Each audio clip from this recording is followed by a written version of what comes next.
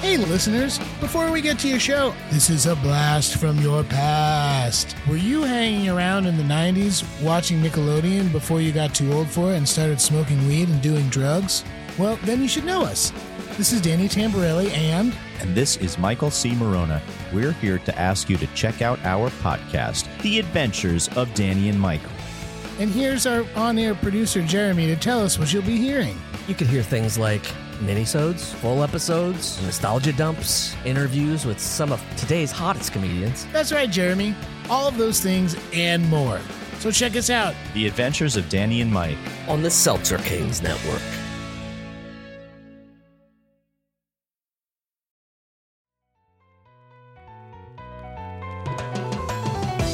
You're now listening to The Bradshaw Boys, a podcast where three relatively grown men binge the iconic HBO series Sex and the City.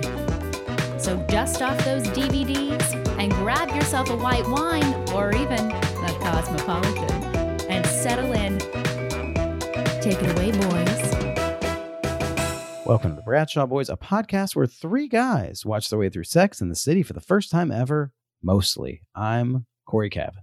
I'm Kevin James Doyle. My name is John Sieber, and today we're greeted by a very special guest. I think this is the first family member that we've ever had on the show, right? Wow. Yeah, other than so. Katie, my wife, but we're greeted by today we have Dr. David Sieber, my very own brother, who's going to be joining us for season 6, episode 14. Wow. Welcome, Dave. Hey, Dave. Dave, Thanks have for you ever done a having me. podcast before? No, I think this is my first time actually. Really? Whoa. So the reason that we asked Dave to join us for this particular episode is we don't know what happens in the episode, but we know that Samantha considers getting plastic surgery. And Dave is a world-class plastic surgeon in San Francisco, and we thought who better to have on the pod than a doctor who is familiar with what that procedure's like. Wow. Yeah. Dave, well, John, go ahead. It's your brother. Well, usually we ask all of our guests what their relationship to Sex and the City is like, and I'd like to hear from you. Is this a show that you watched growing up that your parents allowed you to watch? Well, I mean, if people are listening to this or have been listening to the podcast for a while, they know that, we weren't even allowed to watch He-Man or Thundercats. So Sex and the City was absolutely off limits in the Sieber household. That's true. Not allowed. What have you seen any now? Like what to this point? Do you know who Carrie Bradshaw is? Do you know any of the characters? Yeah. So I've listened to the podcast some. I'm familiar with the characters. I haven't ever sat down and watched all of them. It's one of those things that's kind of like on my bucket list, but it's I've just never gotten around to it. Sure. Yeah. Does your wife watch it at all? No, she doesn't. She wasn't one of those women who kind of watched it in college or with her friends. So it's kind of not like, we're familiar with it because it's so pop culture, but haven't really spent a lot of time like diving into it per se. That's surprising because Caroline is very fashionable. She's very like stylish. She's like, it seems like she's really into that. Like all the elements of Sex and the City seems like something that Caroline would have really been into. That's what I was thinking. I think I've met your wife like maybe once at John's wedding, and I was trying to find a way to say that your wife is like a woman of substance and looks like someone who is like very glamorous that would have watched this show. Like she seems like she's fashionable and like into it and stuff. But then you were like, no, she's never watched it. Nope, never. Yeah. Well, you're about to watch it with us. Yeah. Are you excited? Are you excited? I am excited. It's fun to be on here with you guys. I think doctors don't have time to watch TV, right? That's like you're true. too busy. You're too busy doing other stuff. Yeah, it was just like charting. What does that Okay. mean? What does charting mean? Oh, you Doing have to charts? you have to write notes on everyone. You know, this patient comes in for this, and this is what they want done, and then you have your physical exam. That's funny because that's my job on the show is to do the charting for the show because Kevin and Corey won't do it. That's you true. get it. No charting. No I charting. refuse to do it. You do. Before I ask it, I don't have a question per se, but what annoying question do you get asked the most as like a plastic surgeon? Well, like I was talking to my wife actually about this when I got home today. The one impossible question, which is kind of a red flag during the consultation, is when a patient asks you if they're going to be happy with the outcome. Ooh. Because that's like, you know, I don't have a crystal ball, but if I did, I wouldn't be a plastic surgeon. Is that kind of them like putting out bait to see whether or not they think you'll fuck up their bodies? Probably. How do you answer it? Yeah, how do you answer that question? I tell them I don't have a crystal ball, and I don't have any idea if they're going to be happy. You know what you should do? You know what would be a really fun thing is you say, well, I do have silicone balls though, and I think they're going to look great. Yeah, exactly. Those should make you happy. Dude, you got to be like, you'll absolutely be happy. And then as you're putting the anesthesia mask on them, just go, I lied. Yeah. They wouldn't do you remember listen anyways. to music while you do you listen to music while you do surgery? Yeah, absolutely. What do you listen to? Because I had to have shoulder surgery like a year ago, and I have this doctor he's actually like the doctor for the Knicks. He's Dr. Robert Leeds. Dr. Robert Leeds. But he's a very like mild-mannered guy that's been practicing for a long time, and all the nurses are like, he likes to listen to Metallica. Yeah. Which was I just was so interesting to me that they also when they were putting me under, they literally started playing Another One Bites the Dust, which I thought was kind of important. What? Maybe yeah, they that was did. probably good for we good talked for about shoulder it when surgery. I went back. What's that? That's like probably okay for a shoulder surgery. Anything else, probably not recommended. Yeah, I would imagine. Yeah. What can you enlighten us at all into the process of like any person that becomes a doctor? Like you can be any type of doctor, and I know that there's certain types that like I've heard a lot more people become gynecologists because you have a like a regulated schedule, so it's easier to take vacations. I don't know. I could be making that up. I think I heard that, but what made you? And some people are like, I always wanted to go into this type. What made you want to go into plastic surgery? And when did you realize that? It was in medical. I think it was medical school when the show Nip Tuck. I think it was on. Was it on FX? Yeah. Maybe, or I don't remember what show. But I was like, you know what? That looks kind of cool. No, that was. I think what actually happened is when I was in medical school, we had these different clubs you could join. They were like interest groups. So there was like dermatology interest group and like the general medicine interest group. So I went to the plastic surgery one, and I, as part of the thing, you got to like go watch a plastic surgeon like do a procedure, right? So I went and I watched this breast reduction, and I know tons of people get breast reductions because it helps with the neck, back, shoulder pain. And as a medical student, I was sitting there watching this, and during the breast reduction, you kind of like take the whole breast apart, and then you remove the extra tissue, and then put it back together. But as a young medical student, standing there watching this breast kind of like all flayed open, I was like, you know what? I sure hope this lady knows how to put this thing back together, or we are in trouble. And she did. She got it all back together, and I was like, wow, like that's pretty cool. That's awesome. I'm sure it really helped the person who got the reduction as well. Oh, yeah, it makes a huge difference. It's one of those procedures that has a huge, huge impact on quality of life. Wow. Jeez. What is like, I mean, we don't have to get too specific, but like how much weight would the average breast reduction remove from someone who's doing it? Oh, it could range. I mean, it could be anywhere from, we usually do it in grams because everything in medicine is metric, of course.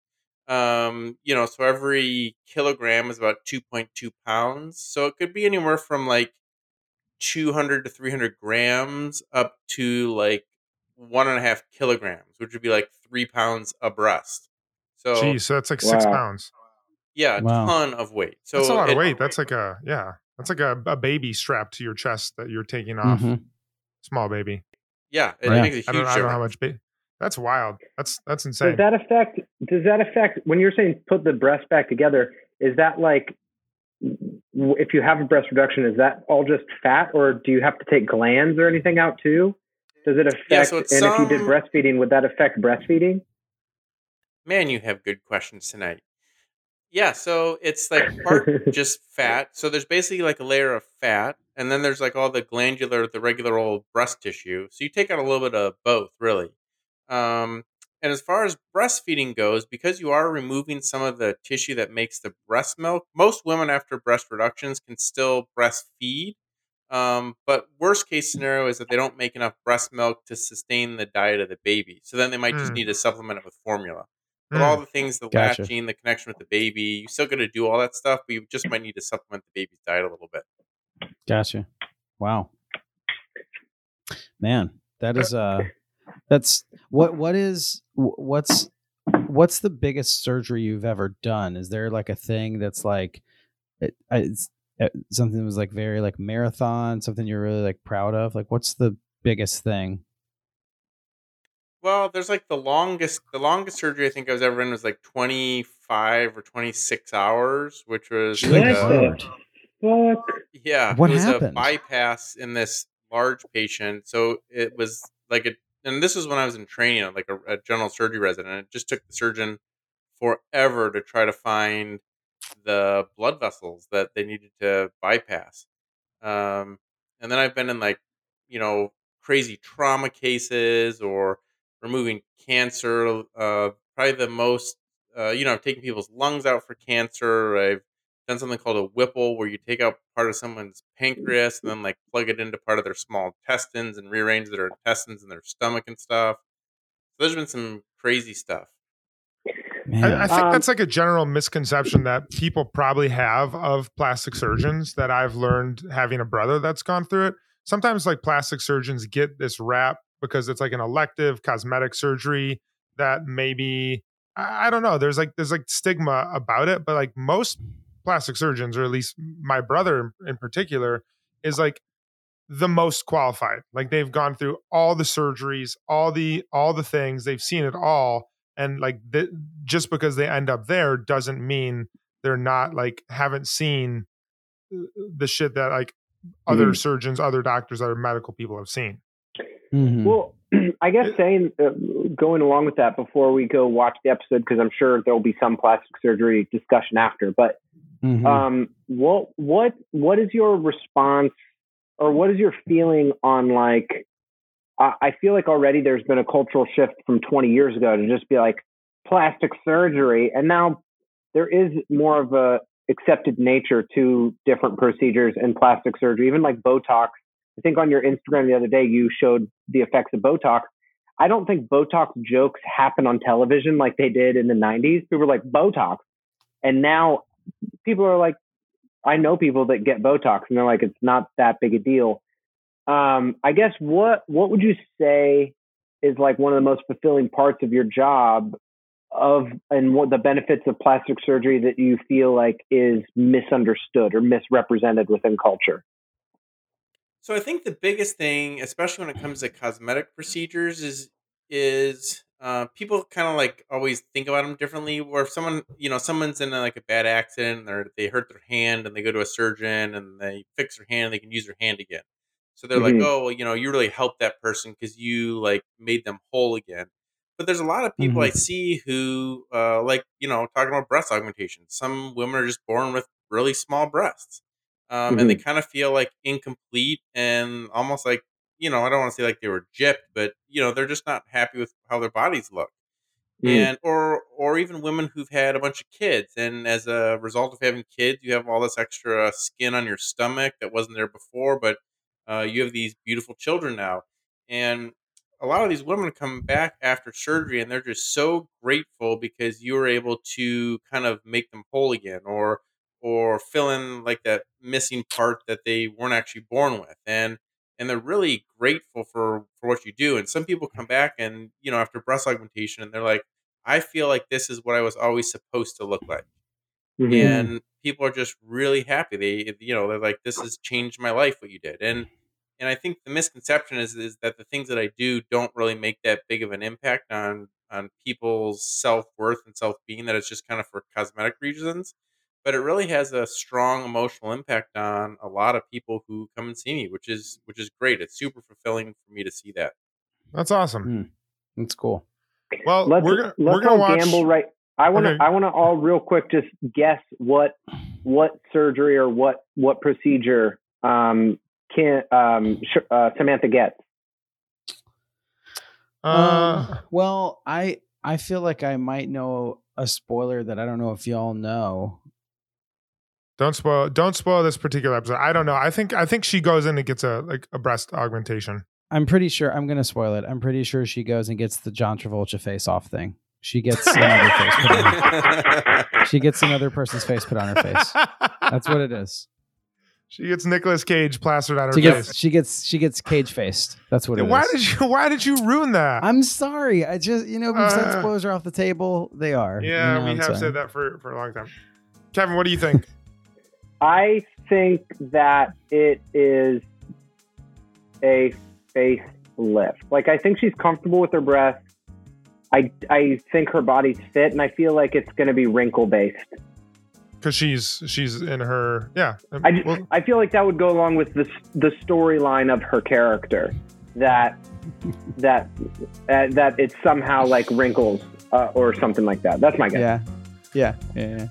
All right. Well, we're gonna watch the episode, season 6, episode 14, The Ick Factor, and we'll be back.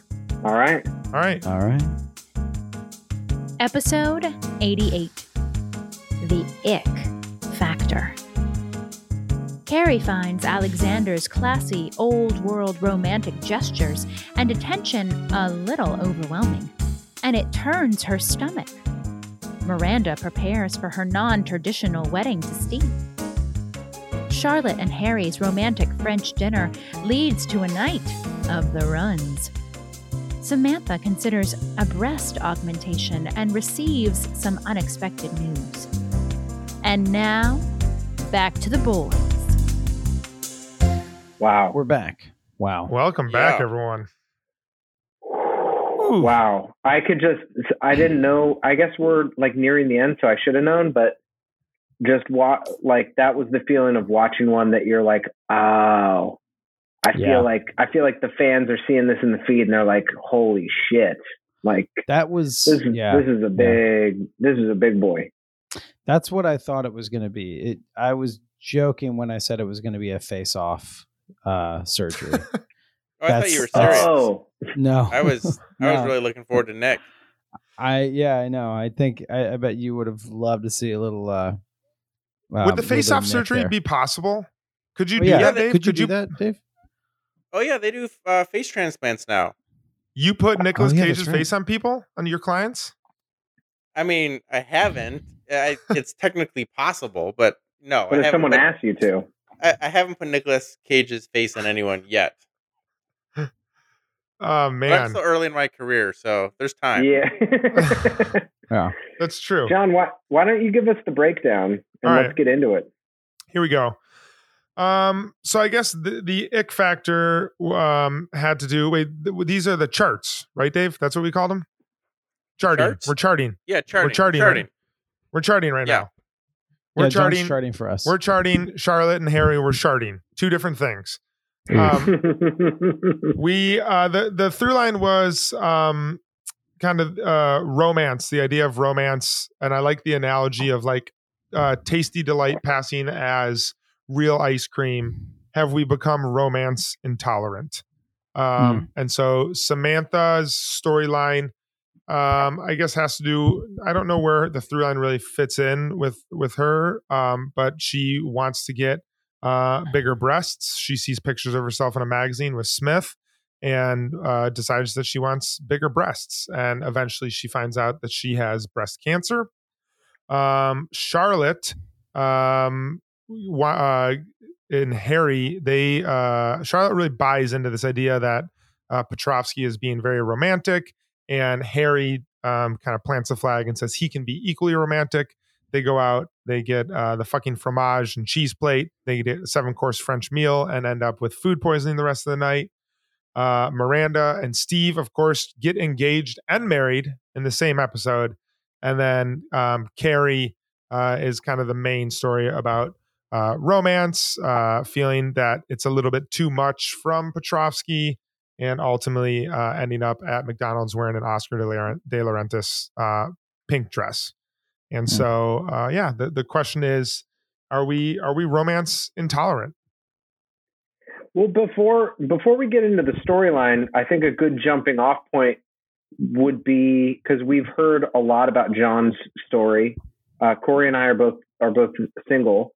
John, we've heard a lot about his story with Katie that I think had a level of romance to it. So, Dr. Dave Sieber, what was the romance between you and your wife early on? Do you lay the romance on, or was it? Do you feel like it was a tasty delight situation, or what is your view on romance, and how did your wife accept it? If that makes sense. Oh yeah, no, that makes sense. I mean, if you were to ask her now, we would be at McDonald's, but not in an Oscar de la Renta, just at McDonald's. Yeah. But no, I think there has to be like some aspect of that kind of, in the beginning phases of a relationship, because that's what kind of, piques interest. I think it kind of makes it more fun. It's more playful, but I think it's harder as you've been in a relationship for a really long time to be more romantic. It just takes more effort. It's not impossible, but it just takes more effort. Yeah. What would you say was the grandest gesture you showed to your wife early on, like the most romantic, like taking a risk? Well, I don't want to put words in his mouth, but they met in the most romantic way possible. Let's hear it. MySpace. What was it? Oh, wow. Dude, the OG online dating, MySpace.com. You guys were set up by your mutual friend, Tom? I fucking love Tom. Yeah. He got you a wife. He's never responded to my emails, but yeah, he's great. Okay, so give us the rundown. Like, you slipped into her inbox? Her top friends. Yeah, top. I don't remember. Was it 8 or 9? Top How many? 8. There's 6. Top 8. It was 8. Yeah.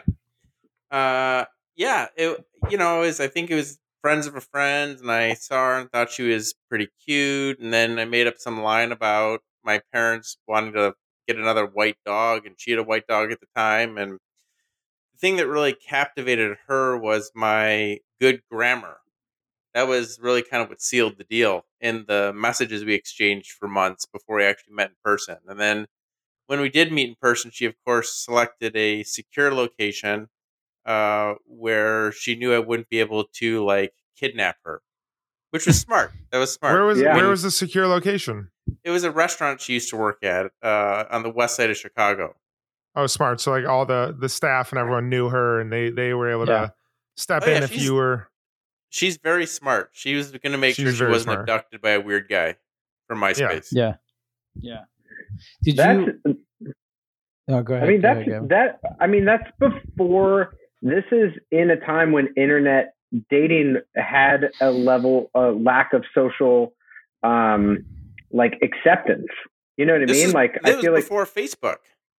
Yeah. Wow. Look at that. That is a grand. That is a fucking Russian poem. That is an internet Russian poem being read aloud to ask someone out on MySpace. Absolutely. Right. I think it's amazing. I'm impressed. See, he laid the groundworks for all these Hinges and Bumbles and Tinder and Tinders. Yeah. Yeah, not straight OG. All right. Well, what storyline should we start with? Let's Yeah, I don't know. Let's start with Harry and Let's start with Charlotte? Harry and Charlotte. Yeah. I think for the Let's go second from week in a lightest to row, like heaviest. like Charlotte and Harry's kind of had the weakest storyline in my opinion. It was great You seeing. think I disagree that that's a weak storyline. Well, you think it's like, sorry, there's a huge bug on the window. I'm gonna try to kill it. Why do you think it wasn't a weak storyline? It's 100% necessary. Is it? You maybe you're using the language I disagree with. It's light. It's not heavy. But when you're balancing breast cancer, I would say of all of the light storylines that they have that they throw at people, this one is very relatable and central to the question, which is like, sometimes you try and be really romantic, and then there's the reality of like, hey, the person that you love and you want to spend your life with, it doesn't matter if you're going to the Met. You're going to be running to the bathroom, taking dumps, and that they have real love. Like, I think there's actually a lot of depth to this story for Charlotte York to be like, think of what she wanted. She would want to be asked to dance in front of the Met and then go see La Traviata. And yet she's kind of, it's a shitty night. Ironic. Didn't mean to do that. But but really, like, she is settling into the love that she's wanted for so many years, and it's not what she wanted. And that's a story for so many relationships. Dude, that was poetry, man. That you convinced me. So do you think it was the weakest storyline of the episode though? I think that it was the lightest, but I do think there's a really beautiful like comfort to it, that it's like, think of like, imagine Charlotte York seeing her future life and being like, I'm going to be happy in this moment. Yeah. I'm with this person I love. This person showed me this, and this is what love is. This is what life is. This is what marriage is. And you have it. And it's not her being like, she didn't even say like, I wanted this, the dinner wasn't ruined. We got food poisoning. I'm with the person I love. Mm-hmm. So I think it was light, but I thought that there was like an undertone of like a really cool storyline for Charlotte. And also I think like most people that are in long-term relationships are like, yup. That's what we watched the episode with Katie, John's wife, and she was just like, I mean, they had 7 courses. What did they expect? Yeah, dude, like, trust me, when we went on our honeymoon in Italy a year after our wedding and just like crushing pasta and bread every single night, you were feeling your least romantic after just the cheese and olive oils. So I get it. Yeah. I thought it was like a really good. It was a really good storyline to juxtapose to Carrie and the Russians, though, because it gave. You saw Carrie's storyline was this like over romanticized experience that she eventually in the end like couldn't even take because it was so, in her words, like un-American. And then you had Charlotte's storyline, which is basically what people are kind of more familiar with, I think. Yeah. That is really interesting, the juxtaposition of the two. My question for Carrie's storyline, did she really faint, or was that her swoon, like a fake swoon? I feel like I took it as a weird, out of nowhere actual faint. That's the way it seemed. Yeah. Like, Dave, should she see a medical professional if that's happening to her? Usually the first faint is free. And then if it happens again, you need to see someone. That's kind of the general rule. The first faint is free. Yeah. So anybody can faint. Dude, but it becomes a problem. Anytime you know a doctor, like there's one hint of like, oh, they're so smart. There's another thing you're like, man, doctors just go to school and become doctors. Like when you find out what's going on in medical school and they're like, chapter 1, the first faint is free. You're like, is my life okay? Doctors, but your life though, Dave, has to be the same thing as like any special. How many people just ask you questions that are just like, they're like that, like, I fainted. Oh yeah, am I okay? All and you're the time. like, I do plastic surgery. Well, I mean, both of you have asked me a question too. Have asked 100%. Dave a question through me all the time. Yeah. Literally, right when Dave got on the Zoom, Corey, you're like, I get these things. Like you hit him with one right away. I was like, Also- is there a good eczema cream for me? Yeah. I was like, have you heard of Pomfalox? I mean, I don't even struggle with that thing anymore. I was just like, was it real? Can you tell me, Dave? I mean, yeah, you must get hit with so many unsolicited questions all the time. Yeah, it doesn't. I mean, the ones that are really surprising, it'll be like a friend from college that you haven't talked to in like 15 years. And then all of a sudden you'll get like a picture and your phone will go off and you open up your messages and you'll be like, what am I looking at here? Oh, man. Oh, man. That's unbelievable. Yeah. Wait, I have a question. Has anyone ever been to, I know I have with Corey, has anyone been to the Met to see an opera? I went. Yes, I forgot what I saw. It was a couple years back. I saw the Magic Flute. We saw Magic Flute, yeah.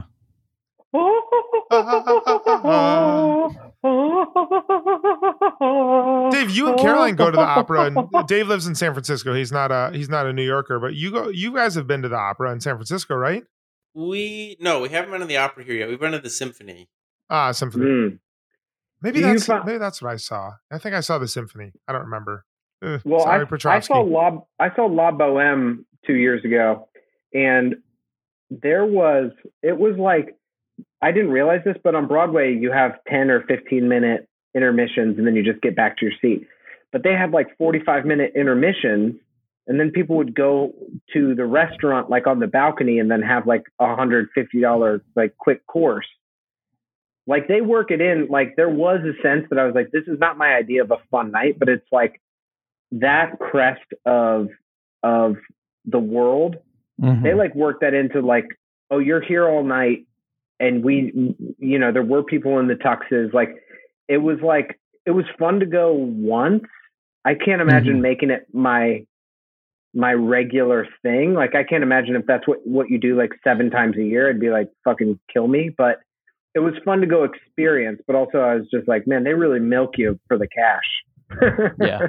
Yeah. I think Petrovsky's going to be okay dropping the cash. So the move that we talked 2 weeks in a row now about Petrovsky's creepiness, and it's funny that they actually brought it up when he fed her berries and how Miranda was completely skeezed out by it.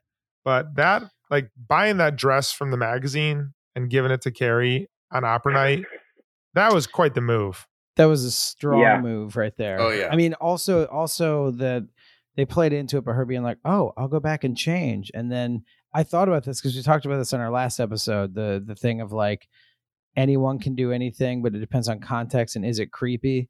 Like I thought the box right there was like, oh, this could be creepy, but that is a strong move that he just went all in on it. Yeah. Yeah.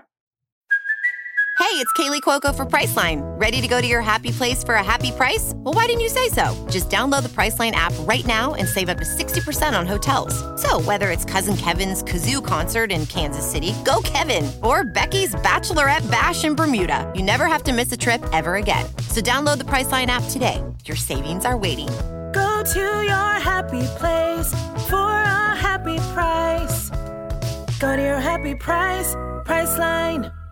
I feel like that is one of the strongest moves, romantic, like just one of the strongest moves you could do, because also it shows, I guess, and we did this last episode, so I'm not bringing it back up, but I do think it like you said, Corey, like it pairs with the creepy conversation, which I think the part that is the difference with the dress is it involves like listening. Yeah. That involves like, that, because I think some moves can seem creepy when they are just applied blanket to anybody, and then you can interpret that as like a way that this guy just gets laid. But was like, what? Go ahead. Well, I think that this is why it was one of the strongest moves and affected us all, and we're all like, this is awesome, is because it was him knowing that this dress was for her, and he was listening to her, and then she's like, and it's about their connection. I just thought it was amazing. No, I totally agree with that. And I think that like what you're saying is like when it isn't involved with listening, it just goes off a stereotype of like, well, this is what women want. And Yeah. speaking of guys just doing that, I might be jumping storylines, but what about those two perfectly cast actors Oh looking my at boobs on the gosh. stairway, being like, Dude, "Oh, what oh, are they oh, up oh, to? Oh my god. Sitting there Can with we get them Samantha on the checking- fucking podcast? Dude, we For have the to get them on. love of God. We Can we have get to them get on them the on. mic? I'm trying to find them right now. They were incredible. I feel like they're a comedy team named like Tit and Bubbles or something like that. And they're My just like, my only wish in the world is that we can just get the raw, uncut footage of that and just good have Lord. them be like, all right, try one more, and the guy's like, God. They're like, all right, that's a little too much. I one of those guys had to just like the Mask style, like his jaw dropped and his tongue rolled out like a carpet Yeah. and his eyes shot out of his face. They're like, we cast the guy because in the room he did this trick where he could make hearts explode out of his eyes and then come back. No, but That's Bugs Bunny. That begs a decent question, Dave. How do when people come in for a surgery, how do they tell you what size breast they want to increase it to? Do they have a magazine? Do they like pull up a picture? Yeah, that's a good question. So, what a lot of plastic surgeons do, and this is pretty inaccurate, is they have the patients bring in photos of other women's breasts. So, kind of like what they were doing on the show, just like going out and finding some breasts you like. Plastic surgeons will have women come in and bring in topless photos of other women whose breasts they like. The problem with that is, let's say... What do you do with the photos after that? What do you do with the photos? I have a large folder filled with pictures. All right, go ahead. Kevin, you want to give me your address after this? Yeah. Yeah, I mean, it'll cost a bit to ship it, but I can get it to you. Yeah. No, so the what happens is, like, let's say the woman I'm seeing is 5'3" and 115 pounds or something. But the picture they bring me is of a woman who's 5'8" and 140 pounds. It's really hard to like get the sizes right. So, or they'll come in and they'll have like a friend and they'll go, oh, my friend has 300 cc implants. I want 300 cc implants. But her friend could be 20 pounds heavier and 4 inches taller. Yeah. So what I do in my office is I have a machine that can actually take a 3D picture of the patient, and then I can put implants using the software in their own breasts so they can see what it looks like. And they've done studies on this machine, and it's accurate to about 96%. That the results can be 96% similar to what they see in the simulation. That's cool. If we come visit you in San Francisco, can you simulate us getting breasts? Any size you want. I would love some 300 cc's. I would love some on me. I'll see you in San Francisco. We're doing it. Yeah. That scene with Samantha, like watching the women walk down the stairs, her acting was so great in that scene. Yeah. And then the bartender. Oh yeah, the bartender. Oh, yeah. The bartender when they got to do the cocktail shake and the boob shake at the same time. Yeah. Great. Perfect. Yeah. Yeah, it was great. Do you know Dr. Bevel? Is Dr. Bevel a real doctor? World renowned. Really? No, I've never heard of him. Is this what? You don't have to answer this. This is like weird, but like, what's your relationship to breasts now? Like, oh, it's still great. Like, okay, I guess my question is this: like, my assumption would be once things are like fully medical, like I know people that are doctors, like, you know, like you operate on a heart, you can like cut a thing open, you're still like attracted to your wife. But when it's so like, does this affect your view of attraction and human sexuality in any way? Do you feel like it's changed you in any way as like a warm-blooded male?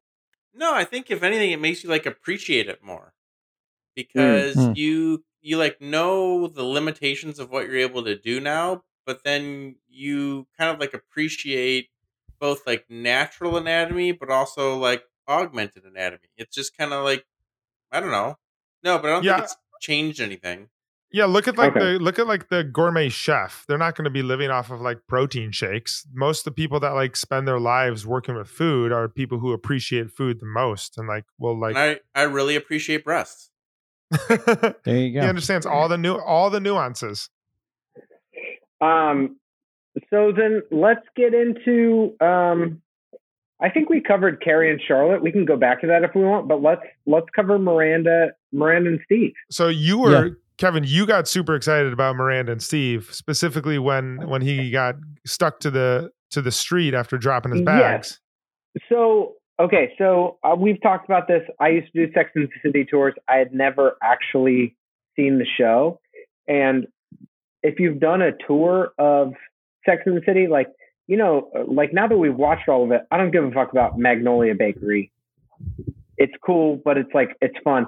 But there was a few things on the show that, like, I completely forgot that they get married. It's like right on 6th Avenue. There's this really great library that I forget what it's called now, but it's I can look it up. But it's New York really, Public Library.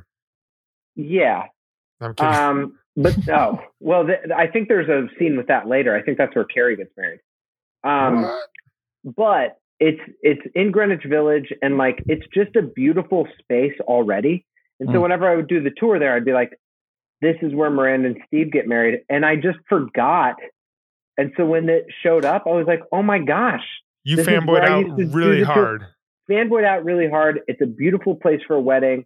And also, like, I think it really does kind of embody, I don't think you can have as low-key a wedding as they said, but it really does kind of embody, like, that'd be the perfect place to have a low-key wedding in New York. And I don't think it's as easy as it seemed, but maybe that could have been the case like 15 years ago.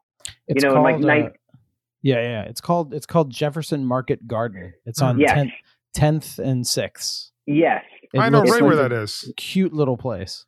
Also, like, big ups to New York in this episode with those fall colors. Oh, autumn in New York. Fall right now. We're fucking dying. Watching this, I was like, my heart was just like, I got shivers the whole time, being like, this is my favorite season in the year in New York, and they're crushing it. Yeah. They were nailing it. Now, where did you? I was at John and Katie's wedding. It was just their thing in Kentucky. They got married in a cave. They got married in a. Where did you get married, Dr. Dave Sieber? We got married just west of Chicago on a river. So there seems to be kind of a water theme here with the Sieber. Yeah, there's something going on with the Siebers and water. Siebers, we love water. We're an aqua-based family when it comes to our romance. They're tied very, very closely to one another. What did you think, Dr. Dave? What did you think of Miranda and Steve's romance? How do you feel, just like dipping into it? How do you feel like their relationship is? What space do you think it's at? Are you happy with their? If you were a +1 to their wedding, how would you feel? I would feel. I mean, I'd be honored to be invited. It looked like a pretty small wedding. Yeah, dude. True.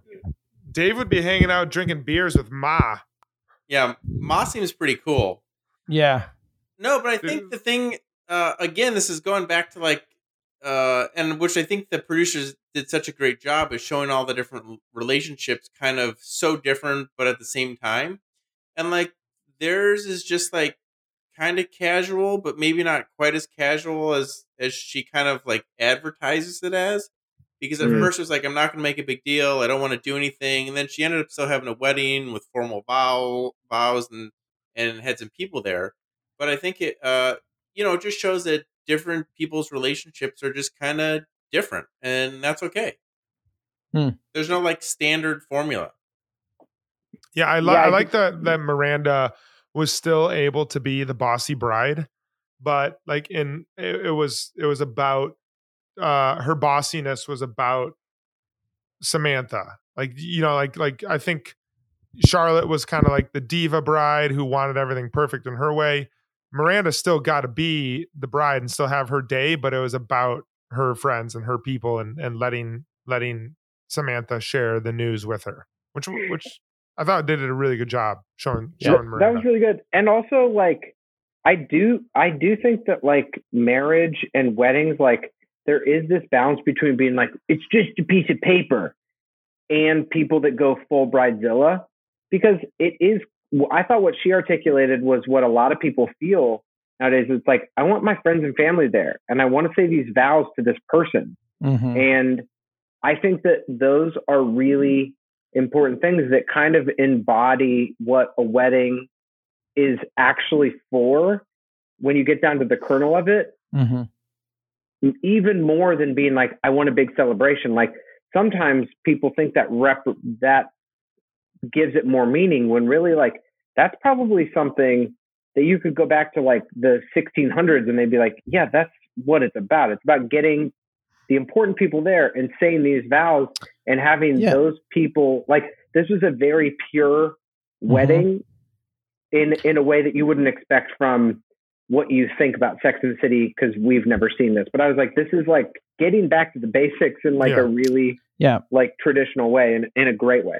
I mean, if you look at it, it's like the way that they came about it when Miranda asked Steve, which, by the way, shout out to Pete's Tavern, where they were sitting at Pete's. Shout out to Pete's Tavern. But they're sitting at Pete's, and they're kind of doing this like, I don't want to do this. I don't want to get old and you know, grouchy and stuff. Well, I don't want to wait for our lives to be over. Yeah, exactly. I want right now. What will it be? What is the second line? What is it? I don't want to wait. I don't know. I never know the second line. Have we mentioned on the pod yet? Kevin brought up that Brady, who is Miranda and Steve's child, looks so much like a young version of the apparently kid. Apparently, Dave, do you know the apparently kid? No, but I'm going to look him up as soon as we're done. Oh yeah, amazing. Just like, do you remember the little chubby redheaded pale baby that they were holding at the wedding? Yeah.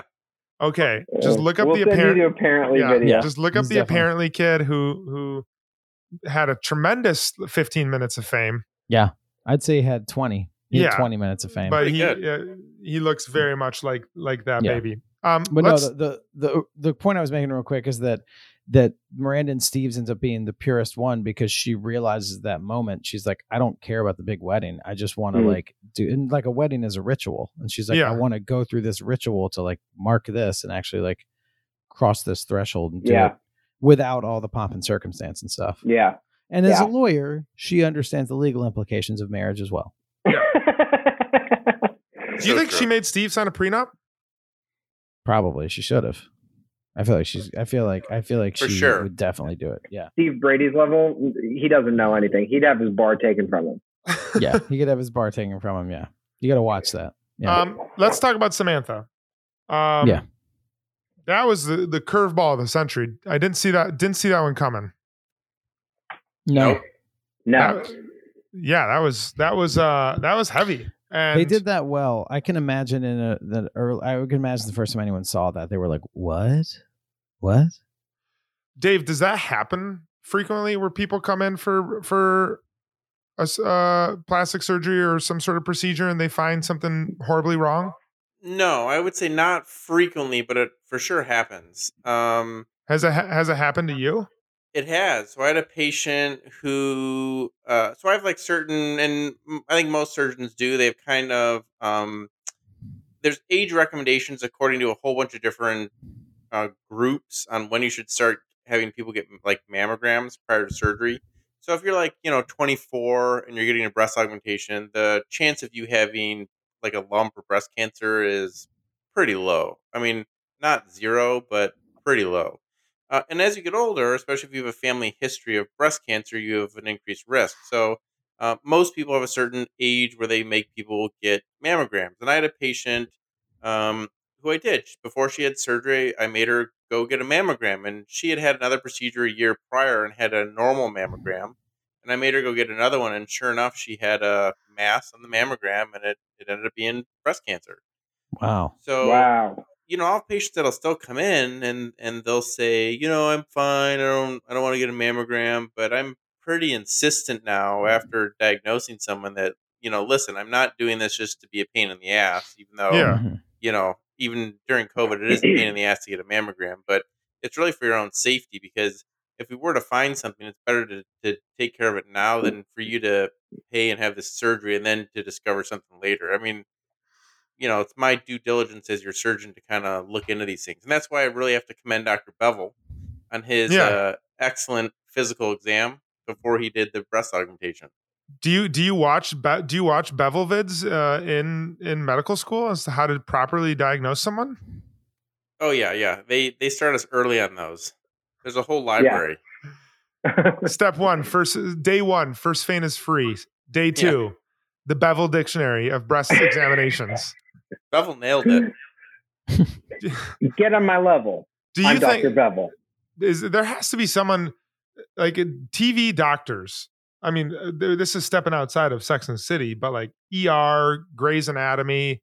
Is there someone that, I mean, are they doing a good job for the most part? Like, do you watch TV doctors and you're just like, that is so unbelievably unrealistic? Like, we as people who live in New York, we see the apartment that Carrie lives in and we're like, that is so unbelievably realistic. This will never happen. Do you get that vibe from TV doctors? Oh yeah, all the time. There's even I review a lot of like journal articles before they're published, just like a lot of surgeons do. And there was a paper recently about like the media's perceptions of plastic surgeons, and like the take home message from the paper was that the media doesn't perceive plastic surgeons as like, really trusting, good people. They're usually kind of like maybe a little sleazy, like not totally, just kind of, whenever you think of a plastic surgeon, like in Doc Hollywood or something, they're always kind of like off a little bit. Totally. Yeah, when I watch medical shows, most of the time you're like, no, that's like for sure not correct. Interesting. I think TV has to do that. Like the one where I notice it is whenever they have a court scene in TV. Like we watched Liar Liar a couple weeks back, and like that's like a divorce settlement, and it's in like the most beautiful courtroom. There's bystanders. Like, no, that shit was settled in like a basement, smelly courthouse somewhere with like some judge that hates themselves. Like it was not this big, beautiful. And also there's with those things too, like, it's there's also like, you don't have the doctor, I don't know, doctors or lawyers or anything. It's like, sometimes they have to like rifle through paperwork. They're not as organized. Like sometimes it's like the seamlessness that probably, this is your day-to-day life. Yeah. Lots of charts. Yeah. And doctors have horrible handwriting. Dave, you have pretty bad handwriting, right? Yeah, it's hard for me to read most of the time. Good grammar, but bad handwriting. Terrible handwriting. Terrible. Bad penmanship. Yeah, they check that before med school. But plastic surgery, even in this episode, definitely had a negative connotation. Like Kevin, you kind of said, like, I think this was filmed in 2004 and 2005, and I think that was probably early 90s, 2000 is like still when it was viewed negatively in the media. And I'm hoping now it's perceived more in a positive light, because like you said, like it's people's bodies and they should be able to do what they want with them, make them feel however they want. Yeah. Like when they were saying, oh, you don't want to look like a bimbo. I mean, they use some of those terms that are kind of like, degrading a little bit. That you don't really hear people describe like women with big breasts like that anymore, Yeah. Yeah, they have other words that aren't bimbo. But it's also like, if someone was heavy set and they're like, I want to go on a diet to change the way my body looks, you'd never hear someone be like, you don't want to look like a stick figure freak. Like they'd be like, oh, I support you. I definitely feel like there's more acceptance of that in good and bad ways. This has nothing to do with your job as a plastic surgeon, but I do feel like there's a limit to which there's like an over acceptance of it. Like I've seen, so on our Instagram, like just because of the things that we follow and the people that follow us, like our algorithm, like we get in the Discover page, like lots and lots of people. And there's certain people that I've seen that are very young that clearly are getting lip injections on a level that does not appear to be healthy, especially when it's like when you're that young. And that's something I've seen with like, I would have never been exposed to that if I wasn't running a Bradshaw Boys Sex in the City Instagram. But there are certain things like that I'm like, I bet the lip injection market has exploded with people like the Kardashians. And then you see whoever the young Kardashian, like you see her lips, and then you see certain people get that, and you're like, I want people to look beautiful and I want people to feel comfortable. Mm-hmm. I've also seen like massive quick acceptance of getting stuff into your lips. And I'm like, that looks like something went wrong with your lips. But why do you get to be the judge? Because I'm a human. Like everyone gets to be a judge, and there's like, that's not me being a judge. That's the whole point. Like, we have a judge of what I'm saying is not the physical judge of whether it looks good. I'm saying it definitely looks like that sort of procedure got accepted very quickly, and lots of people are running to get it, and the procedure's not quite done yet. Like there is like probably certain ages that you shouldn't be getting stuff like that. Well, one of the things that has happened for sure with social media is it's developed kind of unrealistic expectations. So the problem is you can look at a picture on Instagram of whoever, and like you don't know what that person actually looks like. The only thing you know is how they look like in that photo. And you'll have people come in the office and they'll say, "Hey, you know, I face tuned myself to look like this. Can we do this?" And you have to look at them and be like, "Listen, like you don't look like that now. And I'm good at what I do, but like I'm not good enough to make you look like a morphed version of yourself using some sort of technology." Right.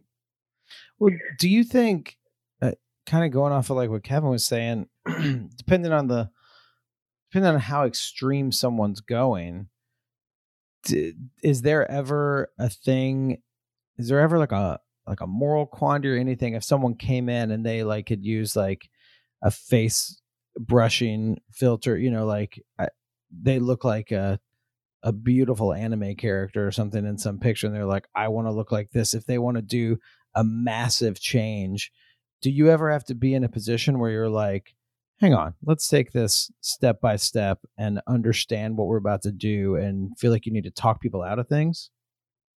Yeah, it doesn't happen often, and I think one of the beauties about what I do is that all the plastic surgeons have kind of different aesthetics, so we have different ideals of what we consider beautiful. And if these patients go and see whoever, they're going to eventually, you know, if they see 10 surgeons, they're eventually going to find someone who's going to make them look like however they want to look, because the surgeon just wants to do the procedure and take the money. I don't agree with that. I mean, the patients who I operated on are representations of me and my ideals a lot of the time. So if they're out walking around and telling people that I did their surgery, but they look crazy because I did something stupid to them, that's not a good reflection of me as a surgeon or me as my aesthetics or tastes in what I think is beautiful. That's really interesting. Yeah. If you look at something like the Brazilian butt lift, which the Kardashians have kind of made famous, you know, doing liposuction and then injecting the fat. If you go down to South America, which I have, and you talk to the South Americans about a quote unquote Brazilian butt lift, they don't want anything to do with it, because when they inject fat into the butt, the same procedure, it's very tastefully done. It's to create a nice, round aesthetic shape to the butt without making it look like, you know, someone put bricks in the back of their pants. That's super interesting. Can I ask a question before we do the Cosmo rating, which was, what would you say, any of us, what would you say was the message for Samantha's storyline? Why did they bring in was it just like breast, like she wanted bigger breasts, now she's going to have probably most likely a double mastectomy? Like, was it the expectations, or what do you think was the theme or the message they were trying to get across with this storyline? Or what did you take from it? You're asking all of us? Yeah, I'm just putting it out there. I can start. Go ahead. Before you go. No, I was just going to say, I think we talk about this all the time. And like we talked about it, there's a major thing with Samantha last episode with her and Smith and Richard. But I think this is teeing Samantha up for like another stage of growth. Like I think she was going to go into this thing where we found out a couple episodes ago she's 45 and she, you know, is in this place where she was like, I'm going to get new tits. I think I'm perfect, but I want this, which is totally fine. But I think that they're trying to go from this aesthetic that they've always had of her being like fun loving, caring about herself, and try to take her into something that's deeper, that's like a scary life or death thing, and kind of take her out of like a fun aesthetic thing and take her into like some serious life stuff. And I think this is just the beginning of that. That's what I think.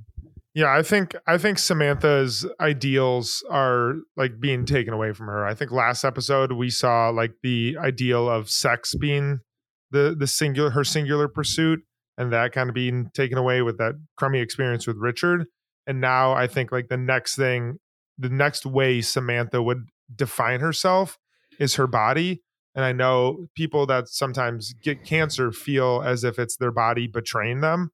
And so now it's kind of like her body has also betrayed her to like unravel and unpeel who she is deep down, which I think it's ultimately going to be like what we've kind of noticed. She's not just like a 40-something-year-old fuckboy. She is like a person with substance and heart and like a really good friend who's loyal and fierce. And so I think the ideas that she has of herself are going to be they're being removed. Yeah. And along with that, I think like sometimes they've shown her to be like, I thought it was cool that there was like a strength in her cab ride that was not like, I'm not going to deal with it, I'm going to ignore it. It was like, I'm telling my friend, this is what I need to do. Like she seemed grounded and not just like, I don't want to think about it. It was like, I'm going to express this to you so we can go on. And I think sometimes when you're going through something traumatic or scary, you can't just be like, let's like sit and cry for an hour. It was like, I'm in a cab, I'm expressing this to you. And then they had that moment at the end where they're all together. And I thought that was amazing. And I think it was one of Samantha's strongest moments. And I'm sure for anyone that has dealt with sickness or cancer or something like that, like, I don't know, there was a real strength in the way she handled it, and them as a friend group that I thought it made me cry because it did. Awesome. Well, unfortunately, that's all the time that we have. Dave, thanks so much for joining us on the podcast. Yeah, thanks for having me. Dave, thank you. People, where can people find your Instagram and website? So my Instagram is just Dr. Sieber, and website is my practice is just called Sieber Plastic Surgery. So you put that in Google, that should pop right up. You Google that like they were Googling Petrovsky a few episodes back. Also, shameless plug.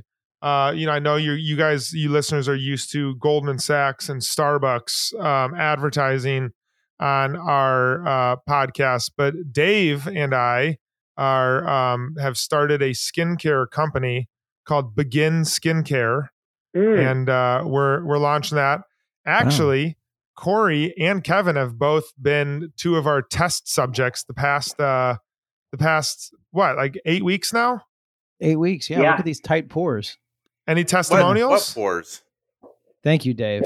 Thank you, Dr. Dave. My skin is fucking crushing it. I feel better than ever.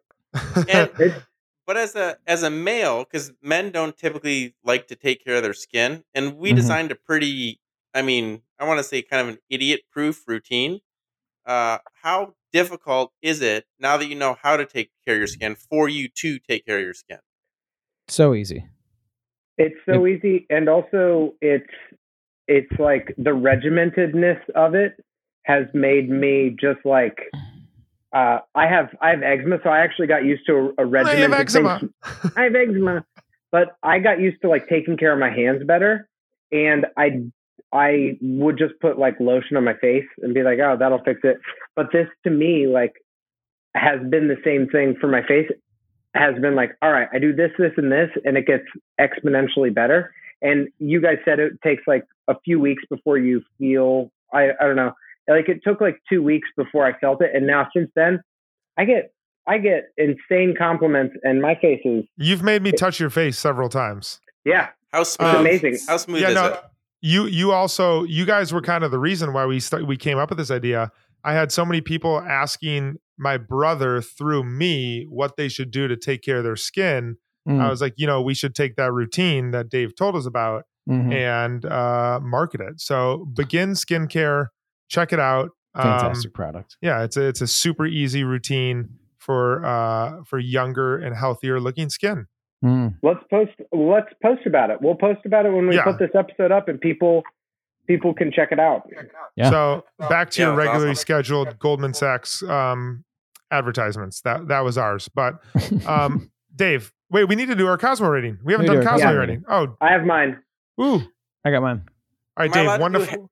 Are these whole numbers, or do they need to be half and quarter? You can do halves and quarters or fulls. We're really close. 1.25. You could be a 1.5. Yeah, whatever. we're really close to going over. You have to rate this episode from 1 to 5. Let's do it real quick. Corey, what are you at?